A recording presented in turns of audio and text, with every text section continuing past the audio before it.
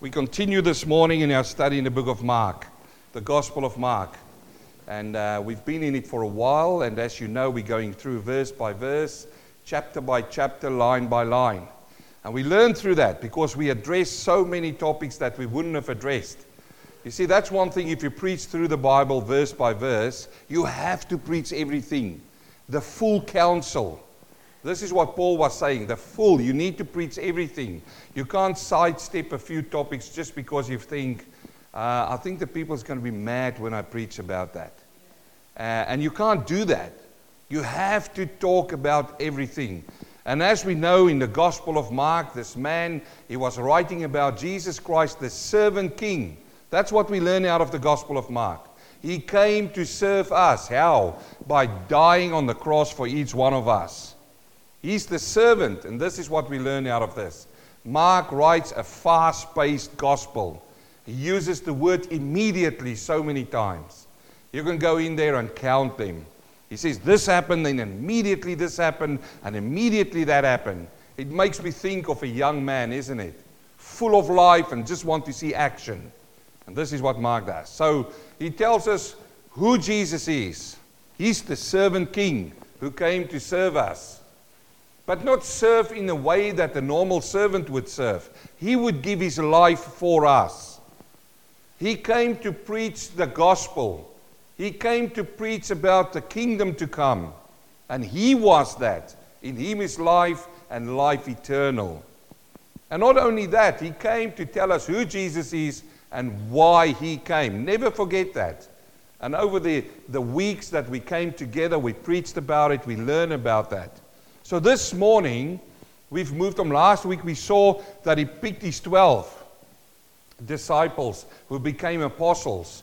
An apostle is somebody who's sent with a mission. And you and I know that I absolutely believe the Bible says that it's only Jesus who can appoint apostles. You've got so many people today out there who are self-appointed apostles. That means nothing. Only Jesus appoints them. You had to see Jesus, you had to see him at the cross, and none of these people today have that. And here he picked them, he selected them. And you remember last week the message that we preached, and the message was, are you available? Are you available for 2020? If you've missed that, please go and listen it online. This morning, I want to talk to you about this topic here. And that is the unpardonable sin. The sin that cannot be forgiven. Have you heard about this one before? Oh, so many people talk about this one. So many teachings about this one. And I must say, some people want to make it so difficult to understand. And if you move away from the Word of God, it becomes difficult. But if you just stay with the Word of God, it makes sense. And there are people out there in the world and they say, oh, you better watch out. You better look out because otherwise you're going to do the sin and you will not be forgiven. And poor you can come to church, you can do whatever you do, you're done with. Because you've done the unpardonable sin. The sin that cannot be forgiven. We find this in 3 passages. We find it in Matthew chapter 12, verse 31. And then we also find that Luke writes about the same situation that happened. We're going to touch on Matthew, but more so we're going to go just on with our narrative. We're going to keep on reading in our narrative in Mark chapter 3, verse 28. So let's open up there and read. It says in Mark chapter 3, 22. He says, and the scribes who came down from Jerusalem said, he has Beelzebub, and by the ruler of demons he cast out demons. This is what they do. It's an accusation. So he called them to himself and said to them in parables. Now a parable is an earthly story with a heavenly message. He says to them in parables, how can Satan cast out Satan? Think. Question mark. Are you listening what you're saying to me? Now I'm asking you back, how can Satan cast out Satan? If a kingdom is divided against itself, that kingdom cannot stand. And if a house is divided against itself, that house cannot stand. And if Satan has risen up against himself and is divided, he cannot stand, but has an end. It's a very good argument, would you say? He will have an end. Verse 27 says, no one can enter a strong man's house and plunder his goods unless he first binds the strong man, and then he will plunder his house. Now Jesus uses this word then. Verily, assuredly, verily, I say unto you, all sins will be forgiven unto the sons of men, and blasphemies wherewith whoever they shall blaspheme. But, sharp contrast, he that shall blaspheme against the Holy Ghost has never forgiveness, but is in danger of eternal damnation, because they said he hath an unclean spirit. The Lord bless the public reading of his word. Let's thank him for that. Father, if I do not have these words that I've just read out of your word, I would be wasting these people's time. So I thank you, Lord, for your word. It is living, it is powerful, it is sharper than a two-edged sword. It cuts between bone and marrow, spirit and soul, and it is the discerner of the heart.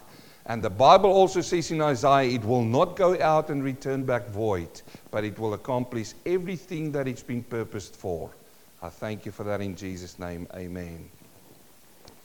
So a very compelling argument, isn't it? Very compelling. Talking about the sin that cannot be forgiven. If we look at the narrative in Matthew chapter 12, we find that they brought to Jesus a demon-possessed man. He was blind and he was mute. Now, because I said to you that Mark is a type of person who's an action man, he didn't write to us about this demon-possessed man. But Matthew and Luke did.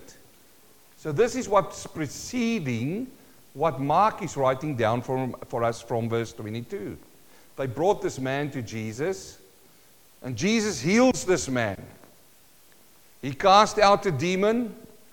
The man can speak and he can see. Wow, it's fantastic.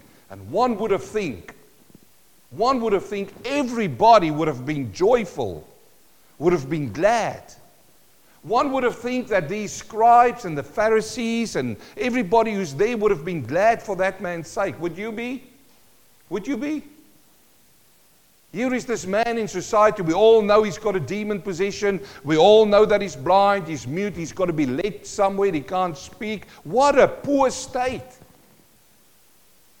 And here comes Jesus, and he heals him. He doesn't have to be led around anymore. He's free. One would have think people rejoice for that. But no, oh no.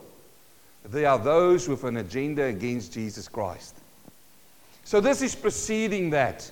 In Matthew chapter 12, verse 23, I find this fascinating because the crowd see what's happening now. And it says, and all the multitudes were amazed. It's a jaw-dropping experience. Wow, what happened here in front of us? A miracle. And they asked the question out loud. They say, could this be the Son of David? Now, you've got to ask yourself the question, if you read the Bible, what do they mean by that? What is the expectancy that was inside of them for them to cry out, Son of David? Because they knew in their scriptures were written that the Son of David will come, and what will he do? He will sit on the chair of King David. He will be the king of the nation. Not only that, he will be the Messiah. That is what the prophecies say. And we know he is. We know he is. Now we know. But again, like I've said so many times before, put yourself back in their day. Would you have been pulled up by the mob, by the crowd, and be going into a frenzy what the leaders of the day say? Or would you have recognized him as Jesus Christ the Messiah? It's easy for us to sit in the New Testament. It's easy because we've got the Bible and we read the Bible and we study it. They didn't have that.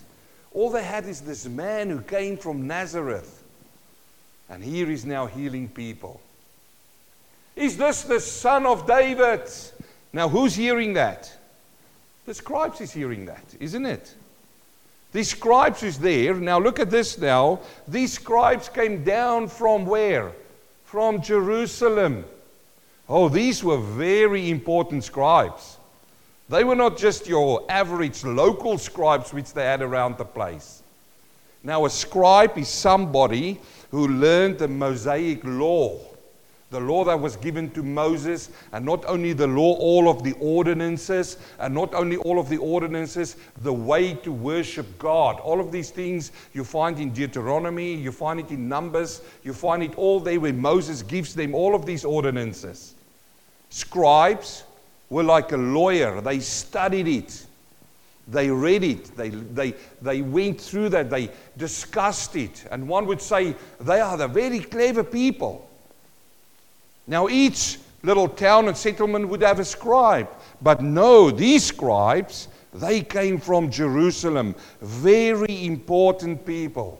If you read in the account of Matthew, it uses the Pharisees. Now, the Pharisees and the scribes were part of the Sanhedrin. It was like a political party who sat down and they made decisions on behalf of the Jews. They were all part of that. You see, these scribes, they learned the sacred writings and interpreted it. And they were the teachers of their day.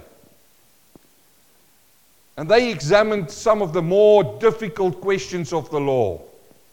If they walk into the place, you go, oh, these people know, I'm not where they are. So these were the people who questioned. Now, they come down. After they hear these words, that he's the son of David, what do? They say, no, he has Beelzebub. He's got Beelzebub. Now, who's Beelzebub?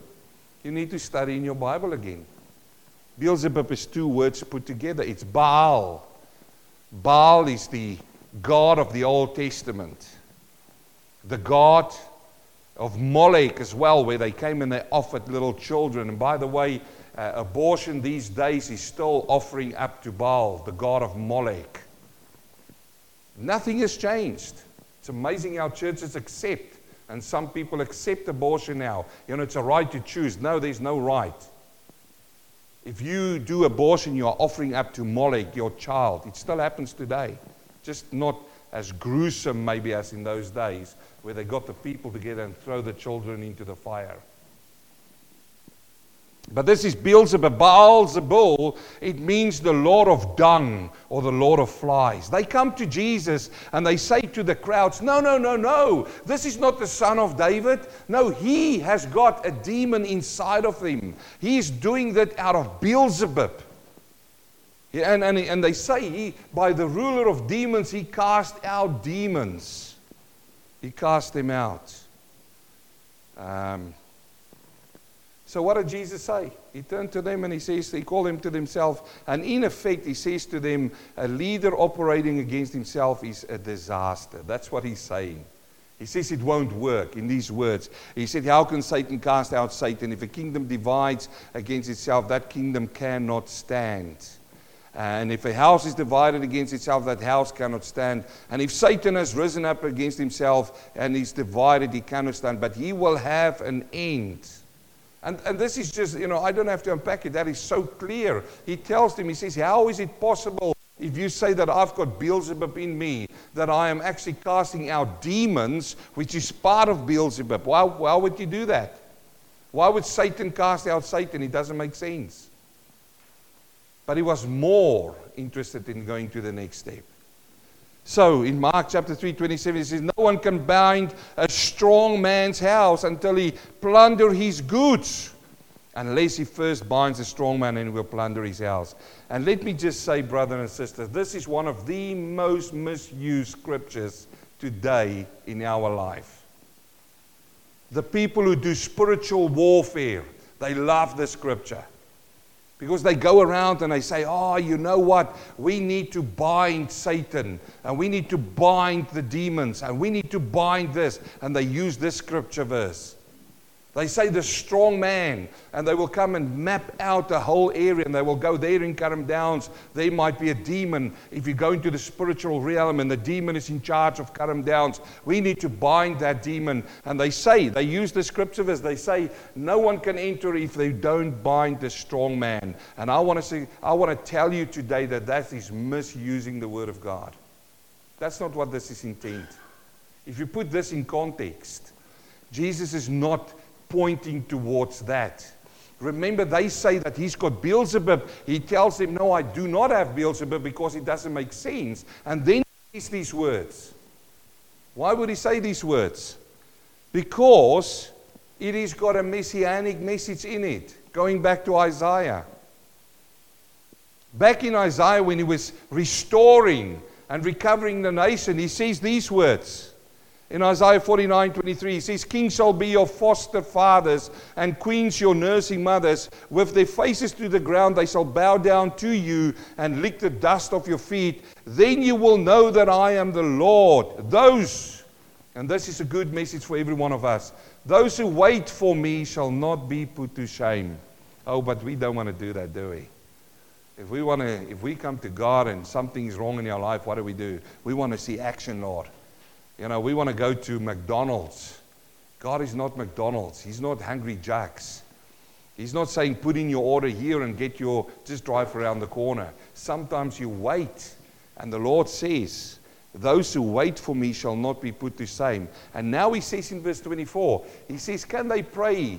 The prey be taken from the mighty, or the captives from the tyrant be rescued? It's a question.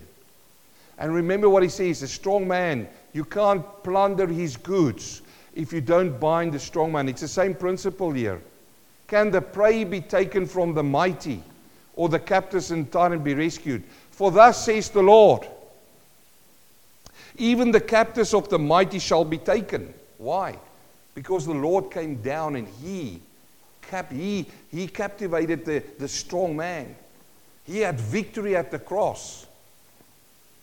He says, for I will contend with those who contend with you, and I shall save your children. I will make your oppressors eat your own flesh, and they shall be drunk with their own blood as with wine.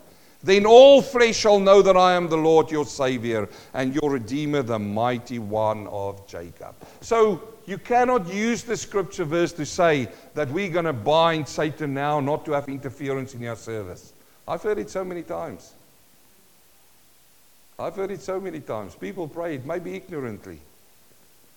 Father, we're going to drive now from here to Adelaide, and I bind every demon who wants to come and cause us any trouble among the way.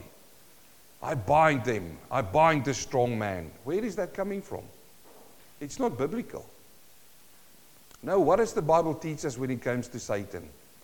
He says, flee or resist him, and he will flee from you. He doesn't say bind him. He doesn't say bind these agents. He doesn't say bind the demons. He says resist him, and he shall flee from you. So I just wanted to correct that concept. The Bible don't teach that. This passage is where it is, where Jesus talks about man divided against himself will fall. Now let's continue on. In Mark chapter 3:28, he says, then verily, verily I say to you, all sins will be forgiven for sons of men, whatever blasphemies they utter, but he who blasphemes against the Holy Spirit never has forgiveness. Never has forgiveness. But is subject to eternal condemnation, because they said he has an unclean spirit. Now, this is where we find the unpardonable sin. He says that is what's going to happen. We had a Bible study once in New Zealand, and I went to this Bible study, and there was a man there, came to the Bible study. By the third time he came to the Bible study, he talked to me, and I was just teaching the Word of God, and the freedom of Christ, and the liberty of the Holy Spirit, and the Word of God that breaks chains. And this man, I spoke to him after the Bible study. We had a tea and a coffee, and he came to me and he said to me, you know what, I come to these Bible studies, I just bring my wife, but I'm lost. I said, what do you mean? What do you mean you're lost? He says, well, you know what, when I was younger, I was going out one day and I had my fist up into heaven and I said, God, I curse you. And you know what? I've done the unpardonable sin. I said, it's interesting. Wow. He says, and from there on, he had a few pastors and people who said, oh, no, that's right. You've cursed God and you're done. So he says, all I'm doing is I'm just getting in the car. I'm coming to the Bible studies and I shut off. I just bring my wife and my children so that they come and they might go to heaven, but I'm lost. And I said to him, no, that's not how it works. It doesn't work like that. He said, did you know God when you did that? He said, what do you mean? I said, were you saved? No. I said, so which God were you talking about? You don't know that God, do you? I said, if you know that God, you wouldn't have done it because you would have feared him. Started giving him the gospel.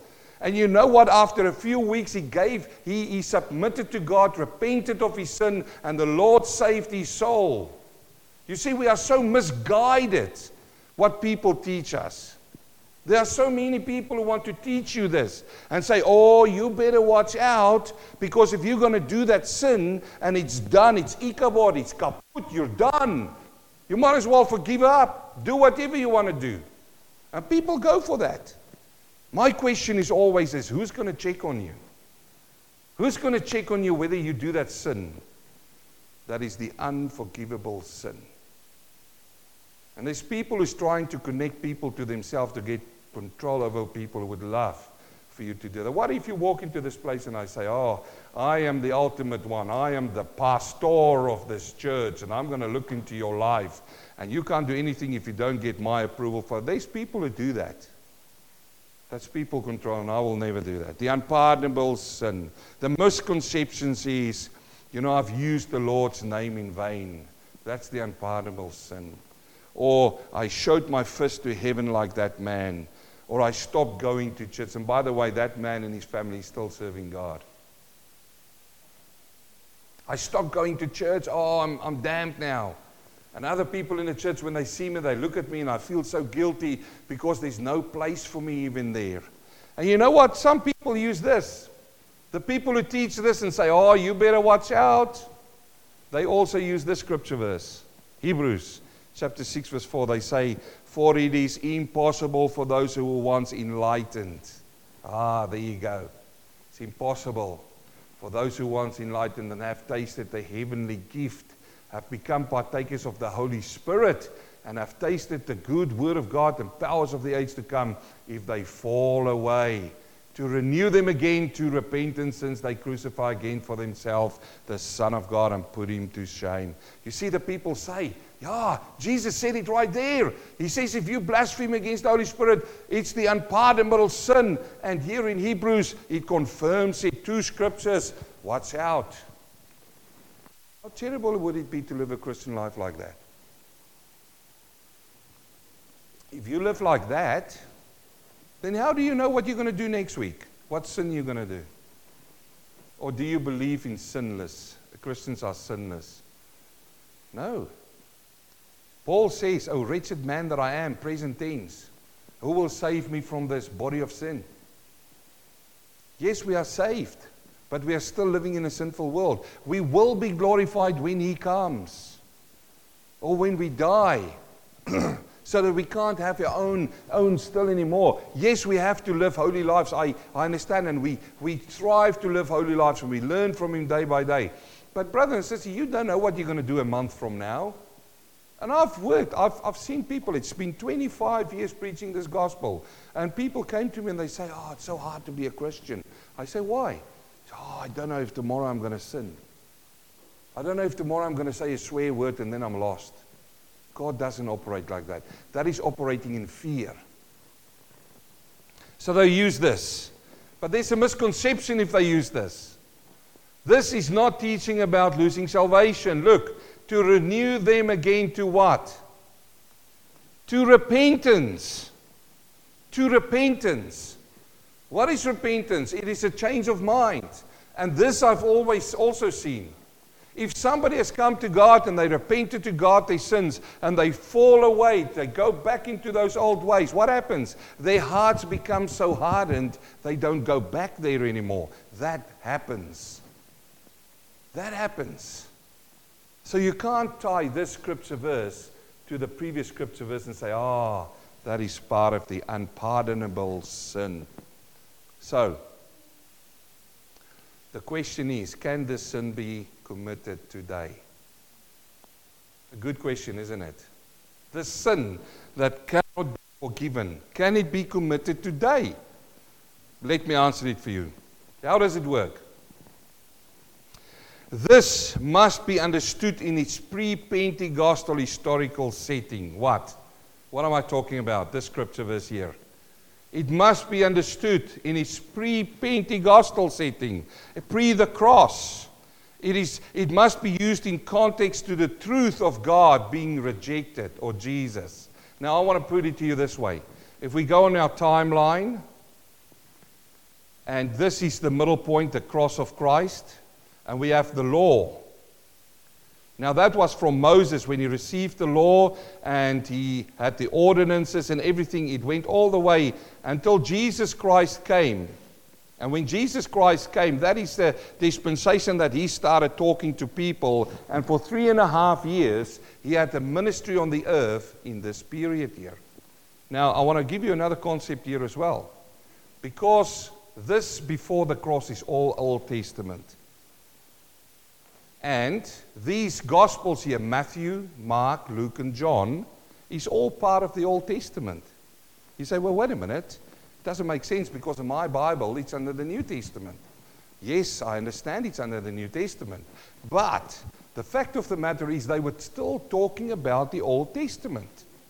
If you think about Jesus coming, did they eat the last meal? Did they still offer animals? Yes, they did. It wasn't as if when Jesus came out, when he was baptized, all of the temple worship stopped. It was all still in the Old Testament. I know that they wrote all of their Gospels after the cross by remembrance of the Holy Spirit, but everything that they write about works towards the cross. Jesus Christ was still with them. It is before the cross. So, in fact, the New Testament only started after the cross. So all the books in your Bible written after the cross is New Testament scriptures, and it refers back to the cross. This here still goes towards the cross. Jesus turned to his disciples and he said to them, I'm going to go away, but fear not, I'm coming back again. Where was he when he said that? He was with them. They were still under the Old Testament. They were still under the Old Testament law. Even when he sat down with them, our communion table, he said, this is my body and blood for you. But he hadn't died yet. This is my blood, the new covenant. But the new covenant wasn't in effect yet. When did that covenant come into effect? When did it come into effect? At the cross. Because the Bible says, in Hebrews chapter 9, verse 6, for where there is a testament, the Old Testament, the covenant, where there is a testament, there must also, if necessity be, the death of the testator. So that means that when Jesus died, that was done with. And it came now under the New Testament, the New Covenant. We're all clear on that? We need to understand this to understand the unforgivable sin. If you don't understand this, you will still dabble around under the sin whether you can do it or not. So what does that mean? It means, now look at this now. In your Bible, it's really interesting. I go back to the King James. In the King James Bible, you see this little dot here? It's a double colon. What does it mean? In the New King James Version, it's got just a one there with a comma. And in the NIV, there's a full stop there. I go back to the King James Version. Why? Because if you've got it like that, it means that this phrase here is part of the previous thought. This is important to know. Because he didn't put them separately. When he spoke to them and he said, verily I say to you, all sins will be forgiven the sons of men, and whatever blasphemies that they utter, but he who blasphemes against the Holy Spirit never has been forgiveness, but is subject to eternal condemnation. It just didn't stop there. He says, because part of that, he has an unclean spirit. They said to whom? They said to Jesus, in his face, you have an unclean spirit. In his face. This is what happened. This is how that sin is conducted. In his face, they said, you have Beelzebub, and by the ruler of demons, you cast out demons. And Jesus turned to them and says, you've committed the unforgivable sin. Why? Because they had two parts of the Godhead with them. They had Jesus in physical, and they had the Holy Spirit there. Jesus did it through the power of the Holy Spirit to heal that demon-possessed man. And they say, you did it through Beelzebub, in his face. And he says, you've just committed that sin that cannot be forgiven. The question to you and me is, as we sit here today, can we still do that sin? And the answer is no, we cannot. Let me explain. Because after the cross, what happened? Jesus was risen from the grave. Who believes in that? And then what happened? He ascended on high. Where is Jesus now? He's in heaven. He's not physically here with us anymore. I know the Bible says where 2 or 3 gathers in his name, there he's present. But he's not physically here. We can't touch him like they used to. So he's in heaven now. And the church age is where we are now. So we cannot in Jesus' face go to him and say to him, you've got the spirit of Beelzebub with you. We can't do that. But he's going to come back and meet us in the air, which is the rapture. The rapture will take place at the end of the church age.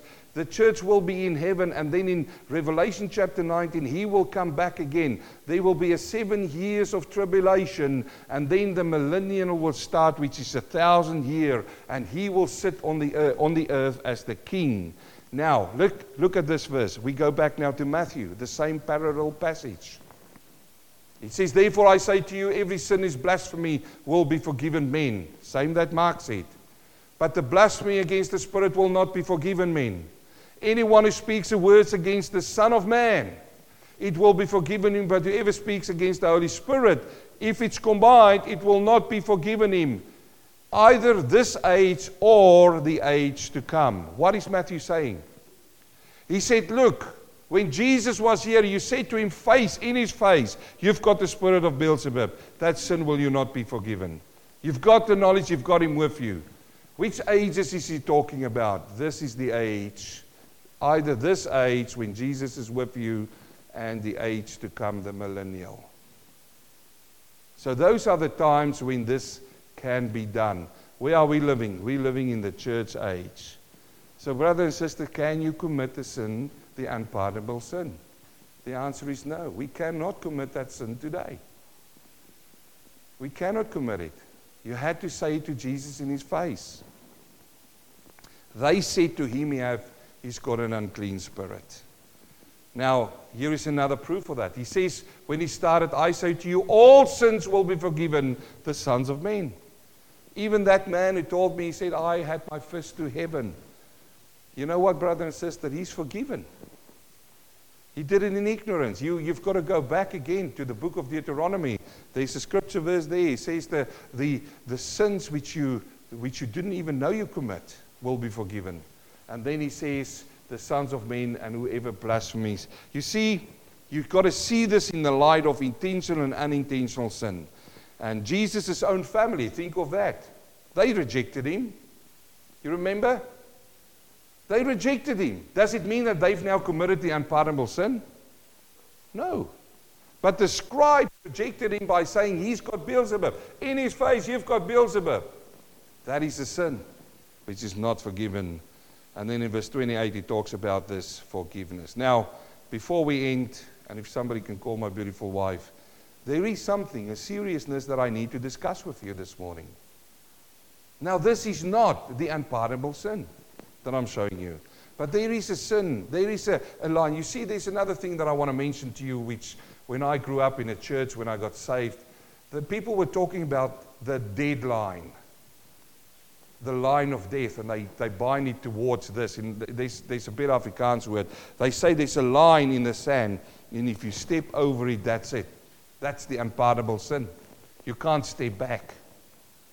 But brother and sister, I want to tell you today, while we're in the church age, the dispensation of grace, there's always grace for you while you've got breath on your lips.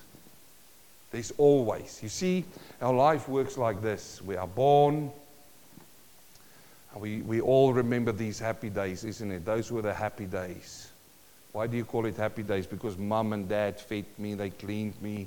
I've got a dirty diaper. I don't care. Mom and dad will sort it out. They carry me around. I don't even have to walk on my own legs. Then I learn how my legs works, and I see it all in little Michael now. He learned how the legs works. And it's all funny now because every time he walks around, everybody go, wow, that's great. And, it's all fun. Now I want to do it because I want to see how my parents react. But soon I'm going to walk, and then they're going to make a donkey out of me. Because he's now extra legs that can carry stuff. Hey, buddy, you better pick that up and help mom, okay? So that's why I say these are the nice days, okay? And then we all get into these, along this journey, while we study and while we do our work and earn money, we become older and we go, it's from the cradle to the grave. That's a good reminder, isn't it? From the cradle to the grave. It's interesting when you see it like this on one board. At what stage are you? I'm starting to feel I'm going around about there. Round about there now. I'm just waiting for that stage now. What's going on here? And all along that way, God's there in the world that we live in, the dispensation of grace. He looks over us all along the way. He knows about all your needs and your wants there. He knows about it here. He knows when you were just so at that stage, I just got to make it, I just got to make it, I just got to make it, I just got to make it. By the time you get here, you go, why did I raise so much to make it there? We can go on with this the whole day. But all along this way, God is there, and He says, look, change your mind about your sin. And you've got an opportunity from there. Well, I would say round about here, when you start getting to the age of understanding, round about there, all the way he says, repent, repent, repent, repent, repent, repent, repent. He's doing it by some of your Christian friends. He's doing it by maybe a song that you hear in the Holy Spirit.